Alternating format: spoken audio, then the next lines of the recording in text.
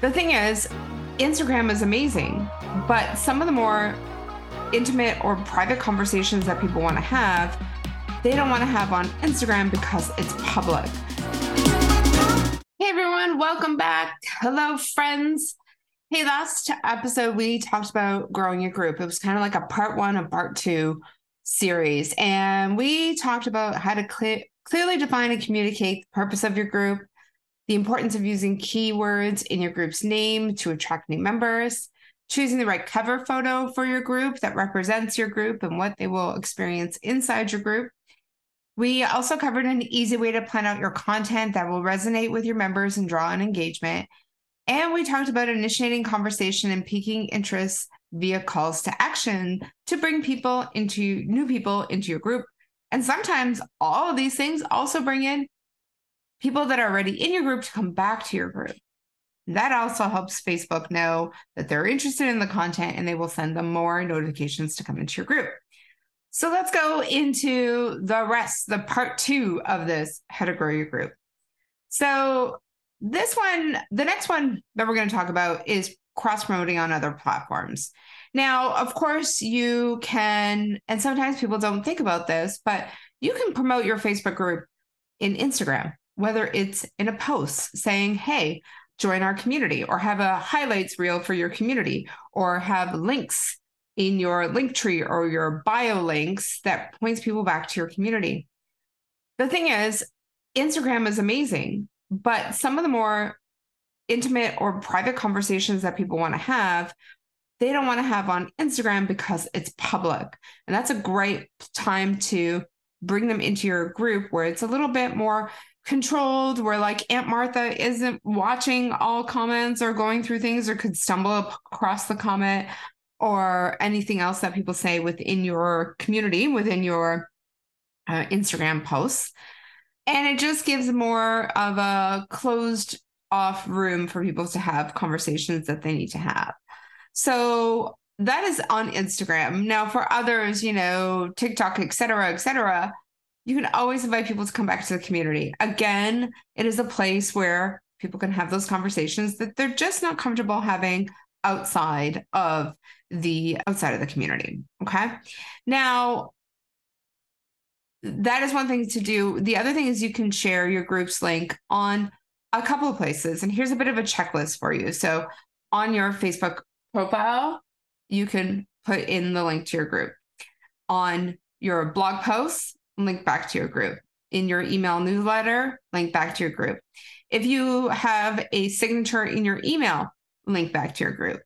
So any of these, and in anything that you write out, any of your freebies, even some paid programs that I've had where I will point people to come and join our free group. There are people that buy our programs that aren't in our group yet. And I will see a splurge of people coming in when I'm promoting something that will come into the group. So that is another way to start to grow your group as well. So really cross promote on all your other platforms. Now, one of the things that we find is that we'll find people will try to promote their group in other people's groups, and that could be problematic. So typically I would ask you, or 100%, not typically, but 100%, I would ask you to read the rules of the group, make sure that you're not breaking any of the rules. Typically, they do not allow groups to be promoted. Okay. So just pay attention to that. Now, what's our next one? Our next one is really engaging with other communities.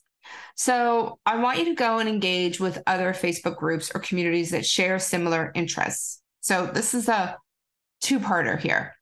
The first thing is I want you to go and look for groups that are similar to yours. I don't want you necessarily going into your competitors' groups. I've seen people do that to me and it just feels kind of icky.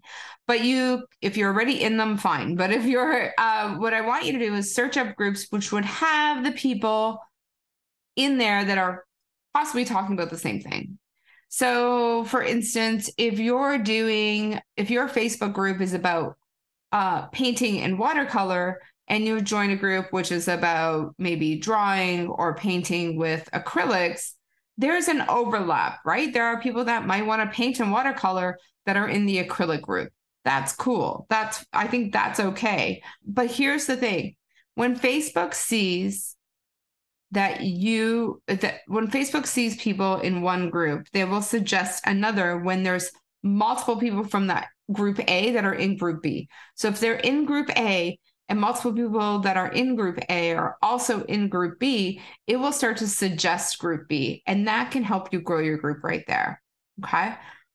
The second part of this engaging with other communities is I want you to think about when you're in communities and answering questions, what's going to happen is that people are going to think to themselves, oh, I like what this person has to say, or who is this person? And they'll click on your bio. So when they click on the bio, the first thing they'll see is your user bio in that Facebook group, and you could edit those bios. So if you go into a Facebook group that you're active in and you click on your own face or your name when it's within that group, you will see your own user bio within or user profile within that group, and you can go and edit those out.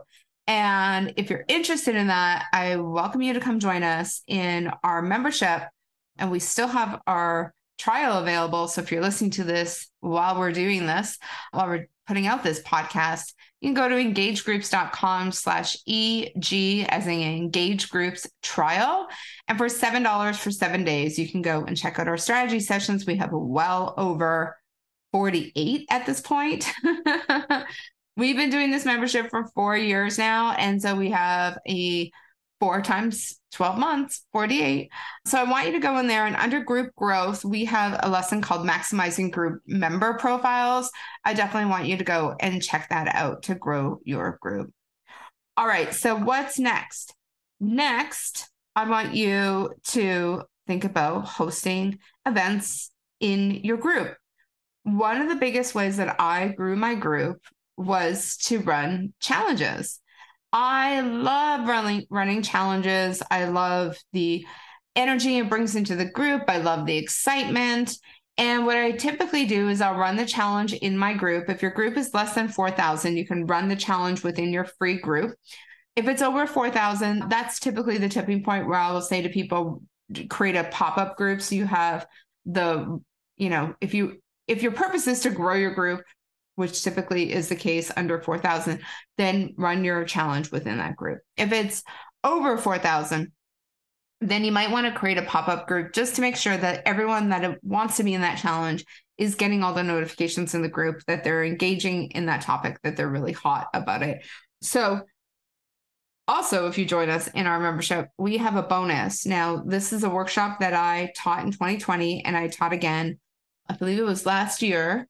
And I updated it, and I offered even email swipe file and a whole bunch of other things in there as well to help you design, promote, execute your challenge, and then take that challenge and convert people into your paid offer. And so that challenge alone, if you wanted to buy it, would be engagegroups.com/challenge launch. But if you want it as part of the membership, you can go ahead and check that out at engagegroups.com/EG trial. Now, these things, like the reason why challenges do so well in your group, I mean, this is a great way to grow, engage, and monetize your group, but they do so well because it's like a community event, and it's like timely. So people will need to join the group in order to see things. So either to get a PDF that they need in order to run the challenge, or to ask their questions, or to watch your training, or to get their questions answered. In that last workshop, I also added an upgrade where we talk about adding an upgrade to your challenge and generating money from that as well. So there's so many things you could do with the challenge. It is my favorite way to grow a group. Stay tuned. We are going to be running a challenge in our group in July. It's going to be the first time I ran a challenge in well over a year, and I'm excited to do that. So we're going to be doing that in the free group. So if you're not there yet, go to engagegroups.com/group, and it'll forward you over to our group. Okay. The last one to help you grow your group is to encourage member referrals. And it really is a great way to create a sense of, you know, and including others and like bringing people who they know are going to be a great fit for your group and just bringing more engagement and light and fun new energy into the group. And anytime new members come and join a group, the engagement of that group just lights up. It just goes up as well. So this is a great thing. And if you are in our membership, I encourage you to go and check out member drives. It is a great way to grow your group with your ideal members. So member drives is a way that we ask people to help us grow our group with incentives for them to do so. All right. Also, in our membership, we've got many other ways to help you grow your group, including doing mini challenges, my poll and live strategy, welcome gifts, growing your group and your list with 3 gifts, and a whole lot more. So if you want to join us, go to engagegroups.com/EG trial.